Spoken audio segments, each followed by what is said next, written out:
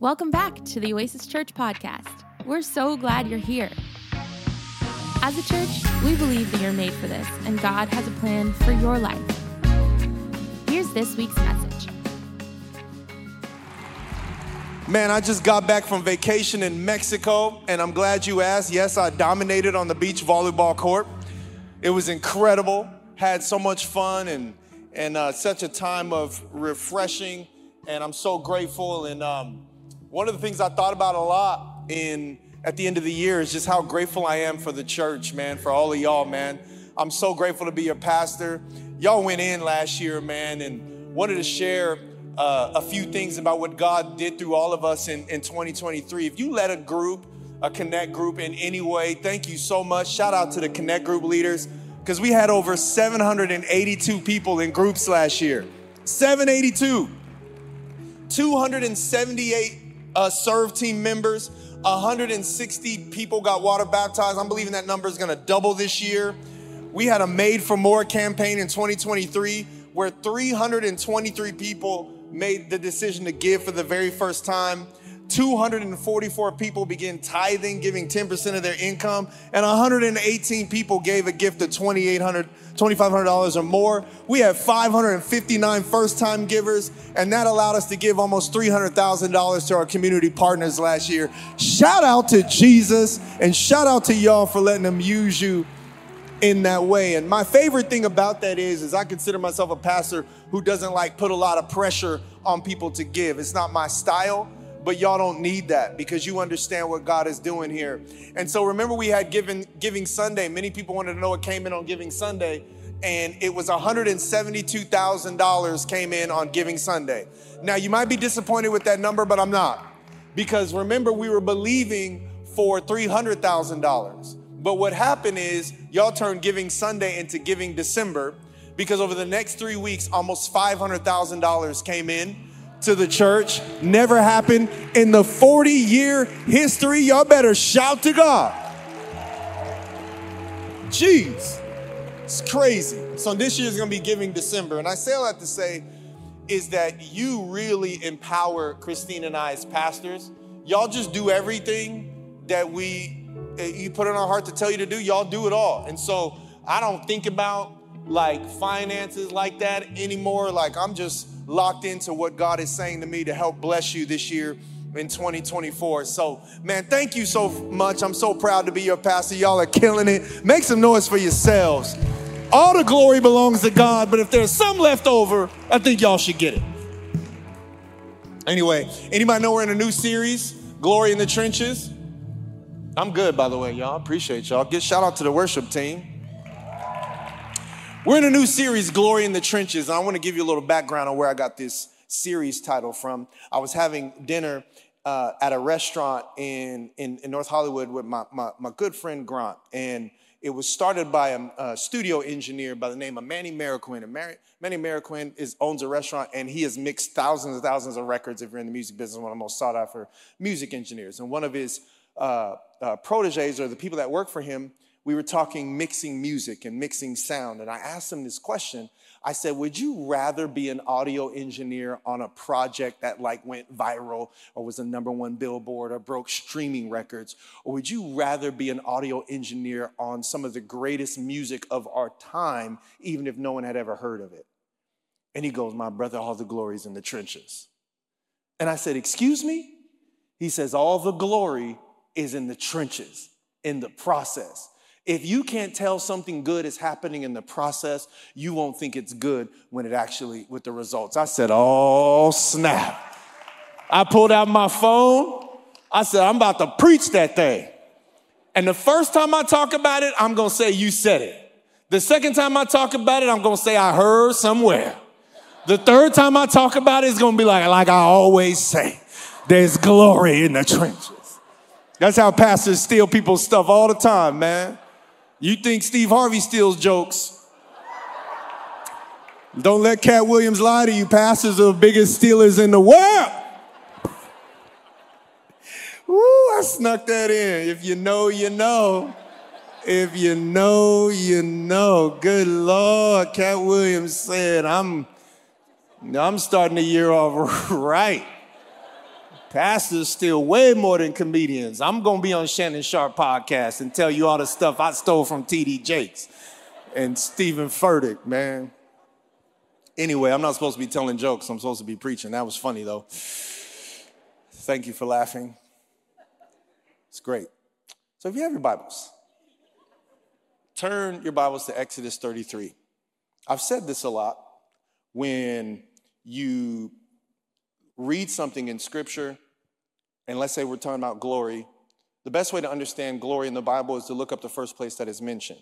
So whether you go on your Bible app or you go on BibleGateway.com and you go in the search bar, if you wanted to know about glory and you read a verse in, let's say, Romans about glory, don't forget to put it in the search bar of the Bible Gateway or whatever app you're using and go back to the first time it's mentioned. Because the first time it's mentioned usually gives you insight on the second, third, fourth, fifth time it's mentioned. And glory is mentioned first and foremost in Exodus. It's not in the book of Genesis. It starts in the book of Exodus. And what's interesting about it is Genesis means beginning, Exodus means exit. And so I love the fact that through faith in Christ, we have a new beginning. We are literally born again. But the moment that God begins a new beginning in your life, he has an exit plan for you. Some of us are not entering into the things that we have, that we know that God has for us, because we have not allowed God to prophesy our exit. You go to places based off the places you're willing to leave determines the places you're willing to go. And some of y'all have been left by people that you were supposed to leave. And that's why you're feeling rejected, because they left you, but God had been trying to tell you that you need a new community for the new you and the new vision and the new dream, but you were trying to be loyal to them, not your purpose. Who am I preaching to in 2024? 2024. Let me tell you something. Rejection is one of the biggest signs you're on the right track. When you are headed toward the things of God, people ain't feeling you no more. Oh my God, we are preaching. We are preaching today. And so I got to tell you, it brings up glory a lot in this passage of Scripture. And here's what I find interesting is when they're in Egypt, it starts with them being in Egypt. With Egypt represents slavery. It was literal slavery for them, but theologically it represents slavery to sin. And so they're trapped in Egypt, and God says, I'm going to reveal my glory through Pharaoh. Pharaoh is their enemy. Pharaoh is their opposition. So the very first time glory is revealed in the Bible is God is saying, I'm going to use your enemies for my glory. Come on, young people. I'm going to use your ops to reveal myself to you. So when I am doing my best work, it is likely when you feel like all of hell is coming against you, I'm going to use all that is against you to reveal my glory for you. So your enemies and your oppositions are the biggest chance for God to reveal his glory. And what does glory mean? It means the fullness of his goodness. Then he goes on and he's trying to give them direction. He starts to tell them that he's leading them to the promised land. And he says, I'm going to put a cloud of glory to guide you during the day, and a pillar of fire, glory, to guide you by night. So now God's glory is present because people are going somewhere. So he uses the glory to guide them. He's reminding them constantly that God is good. Now, people couldn't see in a glory cloud. So visibility was low, but faith was high. So when you are in opposition, the trenches, that is a great place for God to reveal his glory. But also when you cannot see where you are going, but you know God is there, welcome the glory. Some of us are so discouraged because we can't see how we're going to get there, but God is guiding us with his presence. He starts to bring up glory over and over again.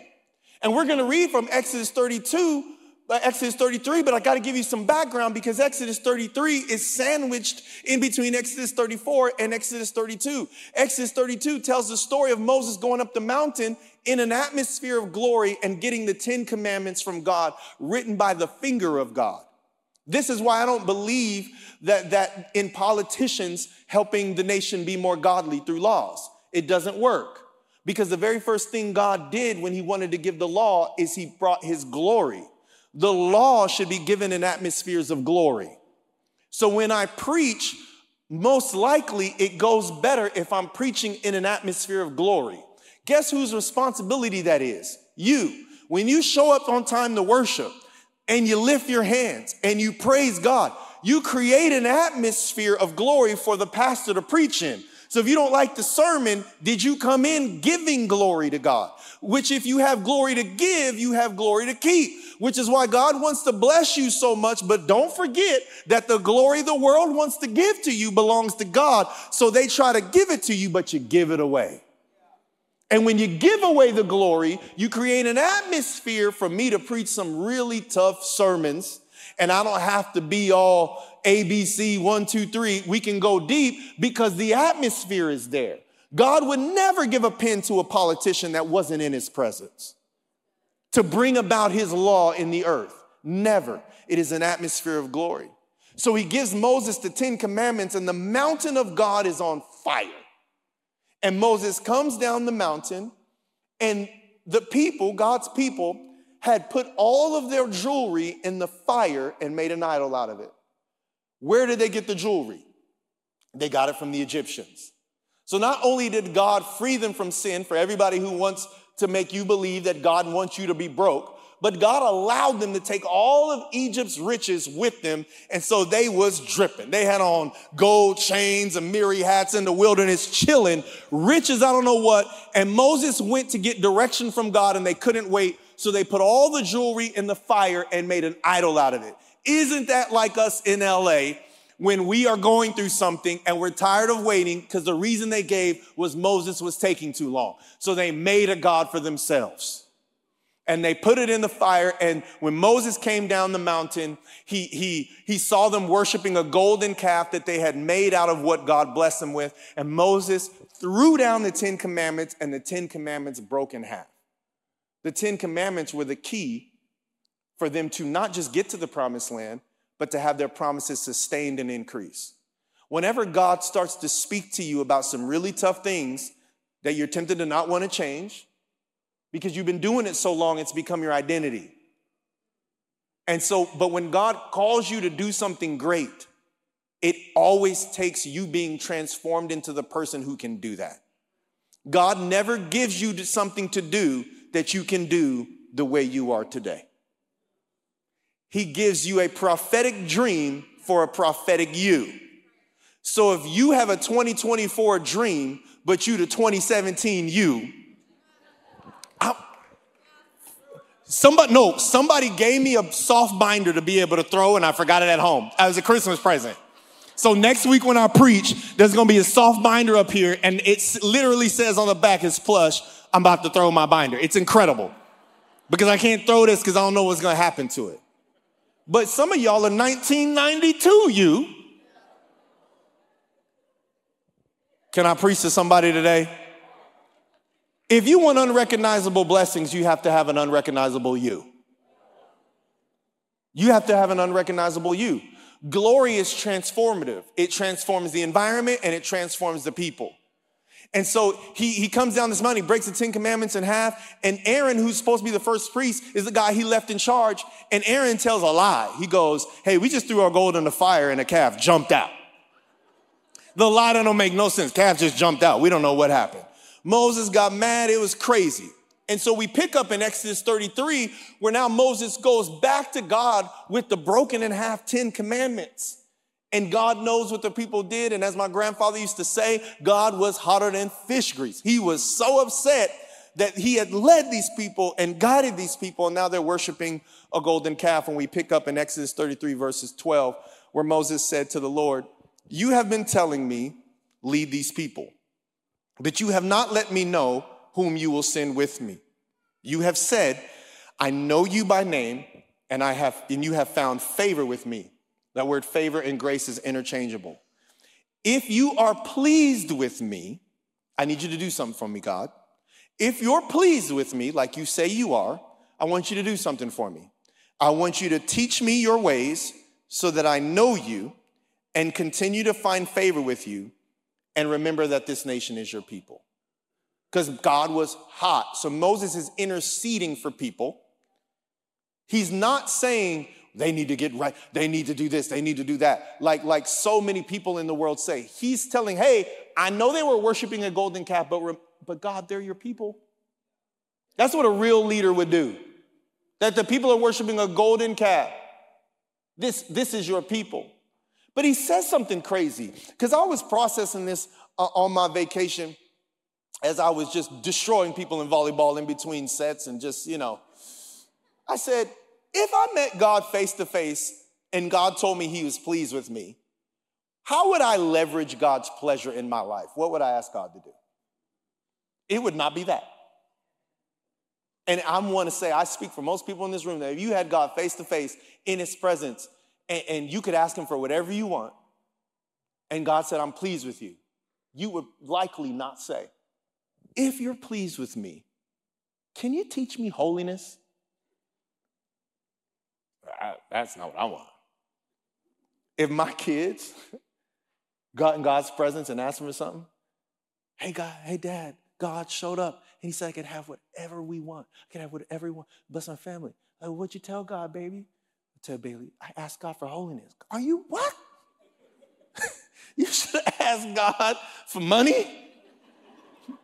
You should have asked God, like, what are the things that you would get mad if you knew that person had and God told me that I could ask him for whatever I wanted for you. God showed up and said that whatever I asked him to give you, he's going to give you. Well, what did you ask him? I asked him for you to just not have your own ways, but your ways would be like him.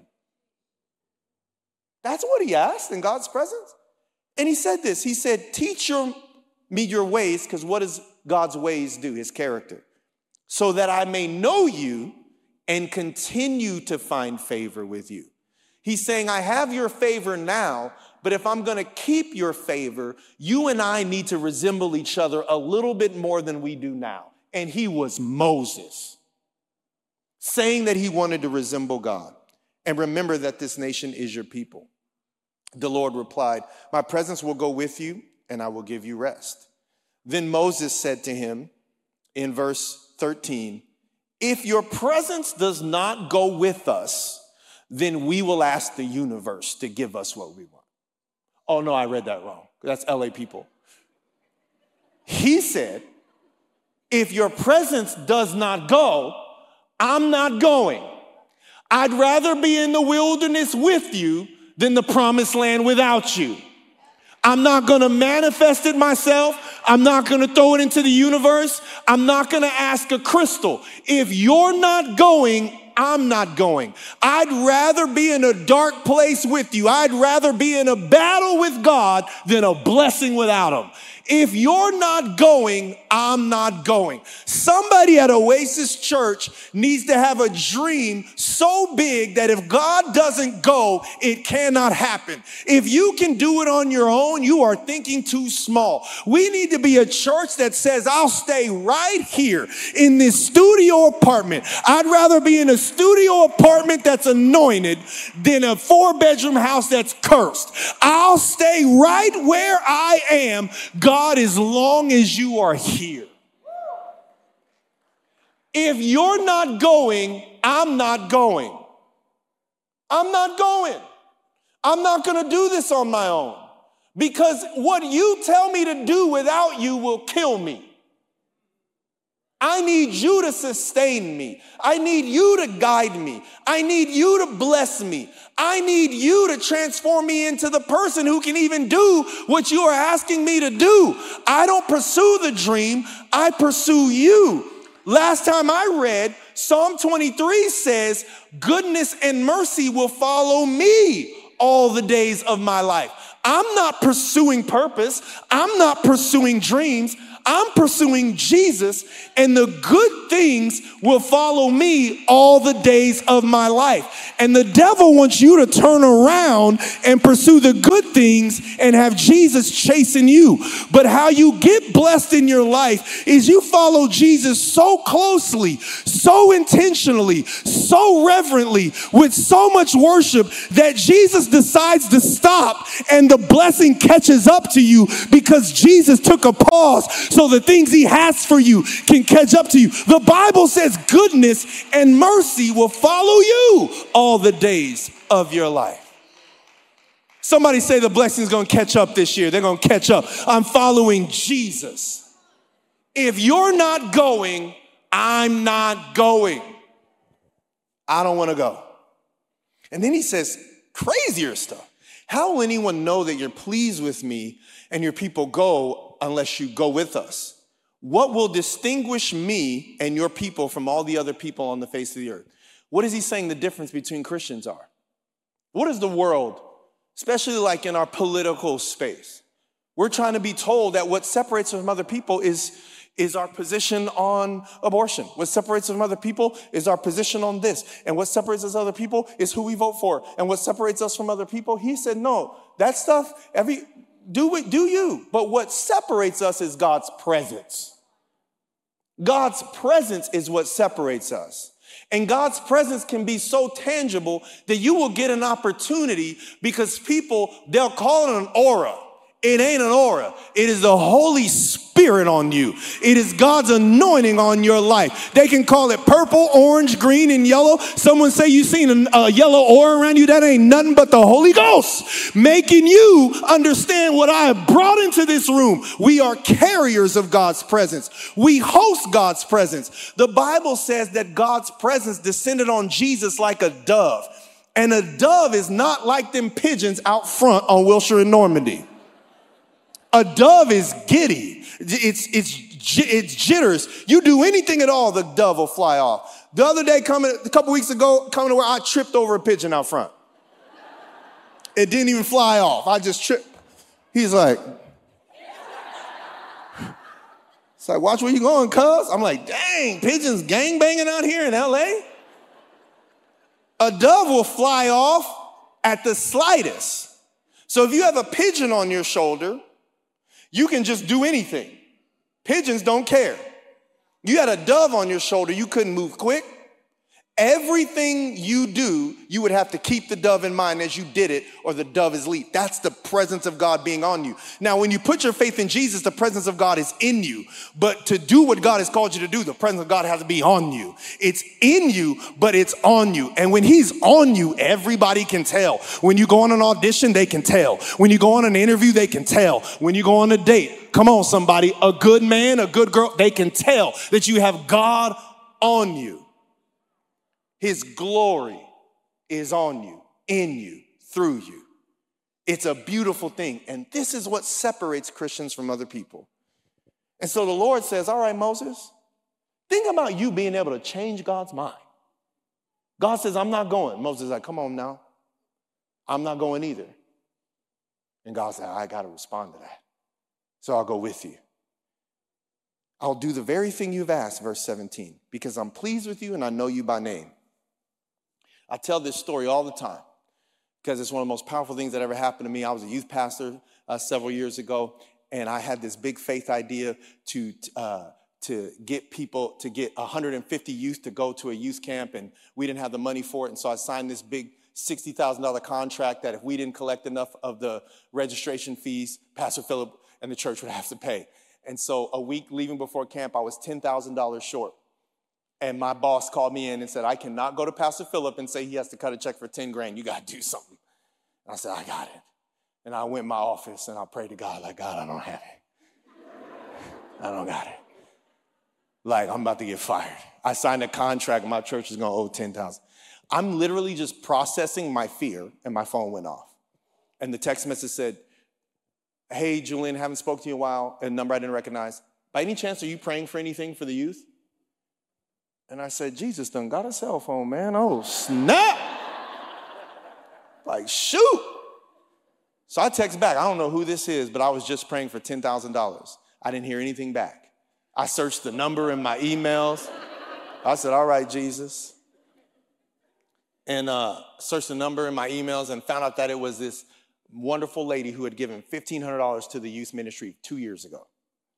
And I was like, dang, you put it on somebody's heart that I was praying for something that actually had some resources. I mean, it ain't 10 grand that she gave, but it was whatever. She texted back 45 minutes later. She said, I was in the grocery store and the Holy Spirit said, Julian's praying for something for youth right now, text him. No, she said, Julian's praying for $10,000 right now, you need to text him. She texted me. The Lord said, Julian is praying for $10,000 right now, you need to text him. And so I talked to her on the phone. She said, in the moment, I didn't tell you what the Lord told me. So when you told me you were praying for $10,000, I knew my husband and I were supposed to wire it to you. It'll be there tomorrow. And she wired 10 grand I walk back in my boss's office like, yeah, we outside. Like, I'm just like, I didn't even know what to yell. I was like, we in these streets. Talk to me nice. Let's say, all that stuff we yell when God do something, we act like it was us. Talk to me nice. Forgot to praise him. I'm like, oh, my bad. Hallelujah, Lord. Praise you, Jesus. I went to my boss's office, and within 24 hours, I was weeping. Not at the $10,000, but I remember what she said. She said, the Holy Spirit told me Julian is praying. Then it went from the 10 grand to God knows my name. God told this woman my name.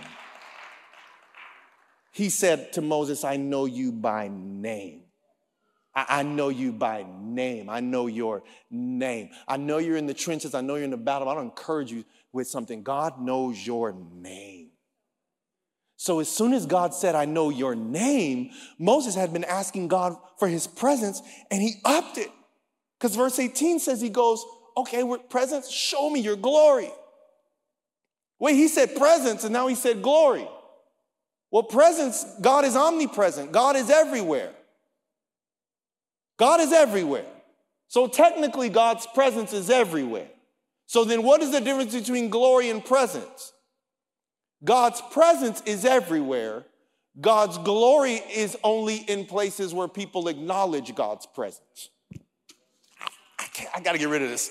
Did you hear what I just said to you? It's the acknowledgement of his presence that releases the glory and increases his presence. So God's presence is in the world, but since the world won't acknowledge him, his glory cannot be revealed. His glory is Moses was acknowledging God's presence and then asked God, I want the fullness of your presence. He said, I want your glory.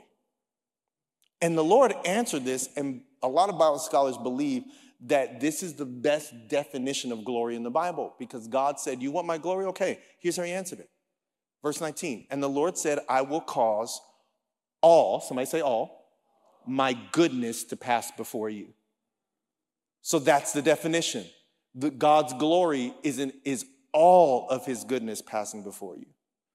And I want to tell you right now, and you could take a picture or write this down, because this is going to be huge if we're going to experience God's goodness in the trenches and the process of life.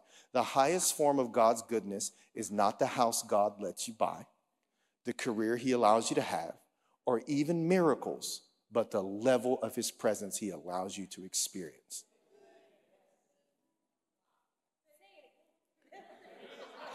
I'm good, girl. I'll say it again. I said,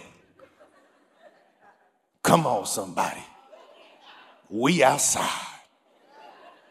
Just start yelling, tap in with your boy. The highest form of God's goodness is not the house God lets you buy, the career he allows you to have, or even miracles, but the level of his presence he allows you to experience. This is why Martin Luther King is my favorite leader of all time, not because of what he did, because of what he saw. He said, I've been to the mountaintop and I've seen the Lord. He said, I'm not fearing any man, for my eyes have seen the glory of the coming of the Lord. So Martin Luther King was not motivated by inequality. He was motivated by glory. See, the freedom fighters today and the justice people of today are motivated by the inequality. There is inequality. There is racism. But ending racism and ending inequality was not Martin Luther King's motivation. His motivation was, mine eyes have seen the glory of the coming of the Lord. So then now I am doing my part to end inequality, because when inequality is ended, God will get the glory. Not I will get what I feel I'm owed or what's fair. What was he trying to do? He was trying to glorify God. Give me one freedom fighter that you have heard in the last 5 years that their goal is to glorify God. Not one. Their goal is equality. No. His goal was glory, and God would get the glory. So what's happening in this room right now When you see all these different people from different walks of life worshiping each other, we're not doing this to represent what equality and diversity looks like. We are representing what the glory of the Lord can do. If a bunch of people would set aside their races and cultures and worship him, God is getting glory in this room right now. God is getting glory in this room right now. And so he wants to see this glory. And the Lord says, I will cause all my goodness to pass in front of you. I will proclaim my name, the Lord, in your presence. So two things happen. When Moses experienced God's glory, Moses experienced a deeper level of God's presence, and God said something to him. If we're going to experience God's glory in the trenches, God's glory in the process, then we have to experience deeper levels of his presence, and God has to talk to us. Proclaim his name means proclaim who I am. And so when I unpacked this, I was like, proclaim his name. Exodus 34, if we skip to there, says what God said to Moses, which is crazy. I want to fast forward to that because when we read proclaim his name, it's like, my name is Lord, the Lord, the Lord. No, he said some stuff to Moses. Exodus 34, and I want to highlight that. Remember, now Moses is experiencing God's presence at a high level, but God said something to Moses. God proclaimed his name to Moses. And Exodus 34, verses 6 and 7, tell us what God said. It said, the Lord passed before him and proclaimed, the Lord, a God merciful and gracious, slow to anger, and abounding in steadfast love and faithfulness, keeping steadfast love for thousands of generations, forgiving iniquity and transgression and sin, but who will by no means clear the guilty, obviously based off what they do, because he would clear the guilty later through Jesus, visiting the iniquity of the fathers on the children and the children's children to the third and the fourth generation. This is the best verse in the Bible about generational curses. And can I give you some theological correction on generational curses? That if you believe in Jesus, there is no such thing as a generational curse. There's only generational choices. And it's the generational choices that release the generational curse. You cannot follow Jesus and do what the word tells you to do and be under a curse. It is theologically impossible. But what the devil wants you to do is make the choice your granddaddy made to release the curse your granddaddy had. This is like, so we got to stay away from those choices, those unforgiveness, those things like that. There are spiritual choices and practical choices. And he proclaimed 13 things in this verse. And many people from the Jewish faith that celebrate what God did in Exodus and Yom Kippur and other these holidays, they take these 13 things, and during Yom Kippur, they apologize a lot, they ask for forgiveness, and they recite the 13 proclamations that God made about himself in this moment. And tomorrow on the app, I'm going to put these 13 proclamations because they believe that if you know these 13 things about God and you experience these 13 things about God, that you actually know God. And they'll recite it in Hebrew. And forgive me if you speak Hebrew, but I wrote them down, and I want to try to tell you what they recite, these 13 things that God proclaimed about himself. And they say, Adonai, Adonai, il rashum vishanun, erek apayim, vrav chesed vemet, notze chesed la alafim, nose avan vafesha vashata vaneke. And they'll say it over and over again. That wasn't bad, by the way. That wasn't bad. In English, it is the Lord, twice. And they count as 1 and 2. Not Savior, Savior. The Lord. You are my leader, you are my leader.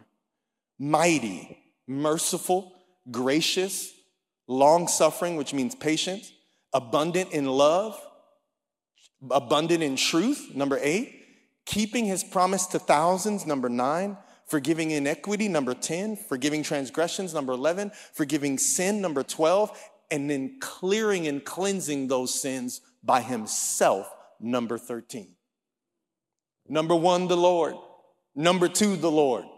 Number 3, he is able. He's mighty. Number 4, he is merciful, which means I deserve bad things, but God withholds them. Number 5, he is gracious, which means I don't deserve good things, but he gives them. Long suffering. He's been patient. I've been saying I'm going to give my God my all. I've been saying it since DMX dropped his first album. But yet in 2024, I'm still not doing that. And God is patient. He has not struck me down. He has not forgotten me. He has not forsaken me. He is patient. He's abundant in love. LA loves that part. But number 8, he's abundant in truth. LA hates that. He's abundant in love and truth. And he keeps his promise to thousands of generations at a time. So some of y'all, as disobedient as you have been to God, God is blessing you because your great-great-grandma got on her face in his presence and said, God, would you bless my family for generations? So although you have not done anything to earn the blessings you have in your life, God is keeping his promise to your granny in heaven. If you are trifling in this room and grateful for granny's prayers, shout to the Lord right now. Come on, man. Where are my trifling people at? And you ain't read your Bible since Obama was in office, but yeah, you blessed because your granny was praying for you. Somebody shout to God right now for a praying grandmother when you've been acting a fool for the last 7 years and you still blessed. Some of your grannies didn't even know what to pray. They just see you walk out the door and go, Lord. Come on, that's that black grandma prayer, that extended Lord. Anybody ever heard their grandma? Lord. And that was the prayer. Y'all don't even pray. Somebody going through something and text you, hey, can you pray for me? And you send them the prayer hands, and that was the prayer.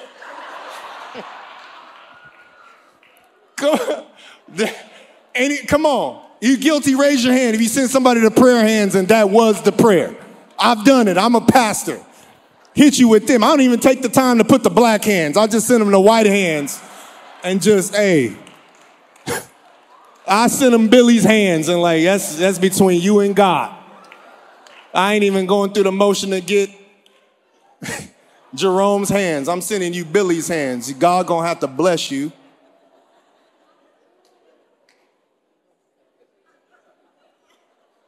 He said, no, I'm going to be faithful for generations. So then what you're doing and praying about and the things you're doing now to give God glory, your great-great-great-grandchildren could be living in the shadows of the sacrifices you made today. If we could just get a church full of people that want to give God glory. I'm going to put all these 13 things on the app because we need to live in this for a season. Because the reality is, and I'll invite the team to come up. I want you to stand to your feet. The reality is that glory in the trenches, God's goodness in the process begins with 3 simple things. Are you ready? God's presence, God's ways, and God's word. These are the things that Moses received from God during that atmosphere of glory. God's presence, God's ways, which is his character. This is a season for you to be more familiar, for God to be more familiar in who you are.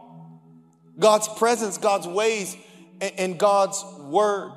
And these 13 attributes of God, I mean, God cannot be conceived by the human mind. So obviously there are more things, there's more layers to God, but the Jewish faith believes that these things that God proclaimed to Moses in his glory, these 13 things, if you experience these 13 things, you can say that you know God. If you experience him being the Lord, if you experience his grace, if you experience his mercy, if you experience it, and it is this that you need. I cannot apologize on behalf of God. There are too many public relations pastors that believe they need to make excuses for God. If God is so good, then why do bad things happen to good people? First and foremost, Romans says there are no good people. Only God is good. And secondly, our entire faith is based off of a bad thing happening to a good person. Jesus never sinned, never did anything wrong, and they hung him on the cross. But what the enemy meant for evil, God used for good, because it was that thing that allowed you and I to come into his presence and experience God in a fresh new way. And God's glory was revealed through Jesus' death on the cross, and then his subsequent resurrection and the outpouring of the Holy Spirit. And so you're in this room, able to experience in a new way what Moses experienced. But the glory is now within you just as much as it is around you. And you will get to heaven, and you might want to ask Moses, what was it like in Exodus 33? And Moses will want to ask you, what was it like to be in church on January 7th? And what I had to beg God to give me in an atmosphere of fire, you get in an atmosphere of grace. And you can have the Holy Spirit on the inside of you, helping you do all the things that God has for you. And there's somebody in this room today where being able to experience God's goodness comes from experiencing His goodness in the gospel. And somebody here today needs to give their life to the Lord, whether it's for the first time, or maybe you came to church when you were a kid and you've strayed away. But I want to know right now, does anybody want to know God's ways? Tired of doing it your way?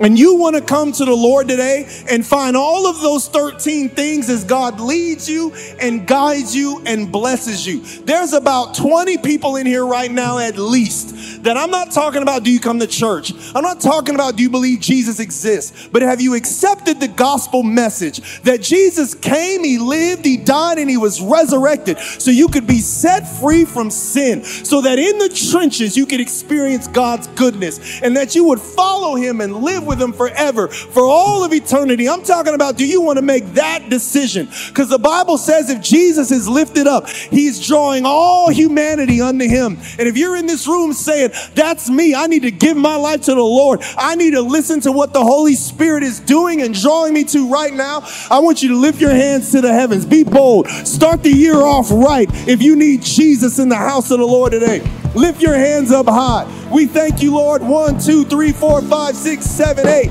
9, 10, 11, 12, 13. Anybody over here? 14, 15, 16, 17, 18. Anybody in the balcony? 19, 20, 21, 22, 23. There's about 30 hands. Can we give God a shout of praise? A shout of praise. I want to prophesy over somebody that is going through a tough season, that if you can't see God's glory in the trenches, you won't see God's glory in the promise. He's already given you His word. He said He will do it, and He will do it. But it is the glory that is transforming you into the person that can handle everything God wants to give you in 2024. And I know it's taking longer than you think, but because it's a generational blessing. He's thinking about your husband. He's thinking about your wife. He's thinking about your kids. He's thinking about your grandchildren. He's going to give you a blessing that in the year 3000 is still unfolding, because He's faithful from generation to generation. So we want to have generational blessings. The church at Oasis needs to have generational dreams. Somebody give a shout to the heavens right now. We praise you, Lord. Thanks for joining us. Be sure to subscribe, review, and share with a friend. To join us on the journey of being present, connected, and generous, visit oasisla.org/connect. We love you so much, and we'll see you soon.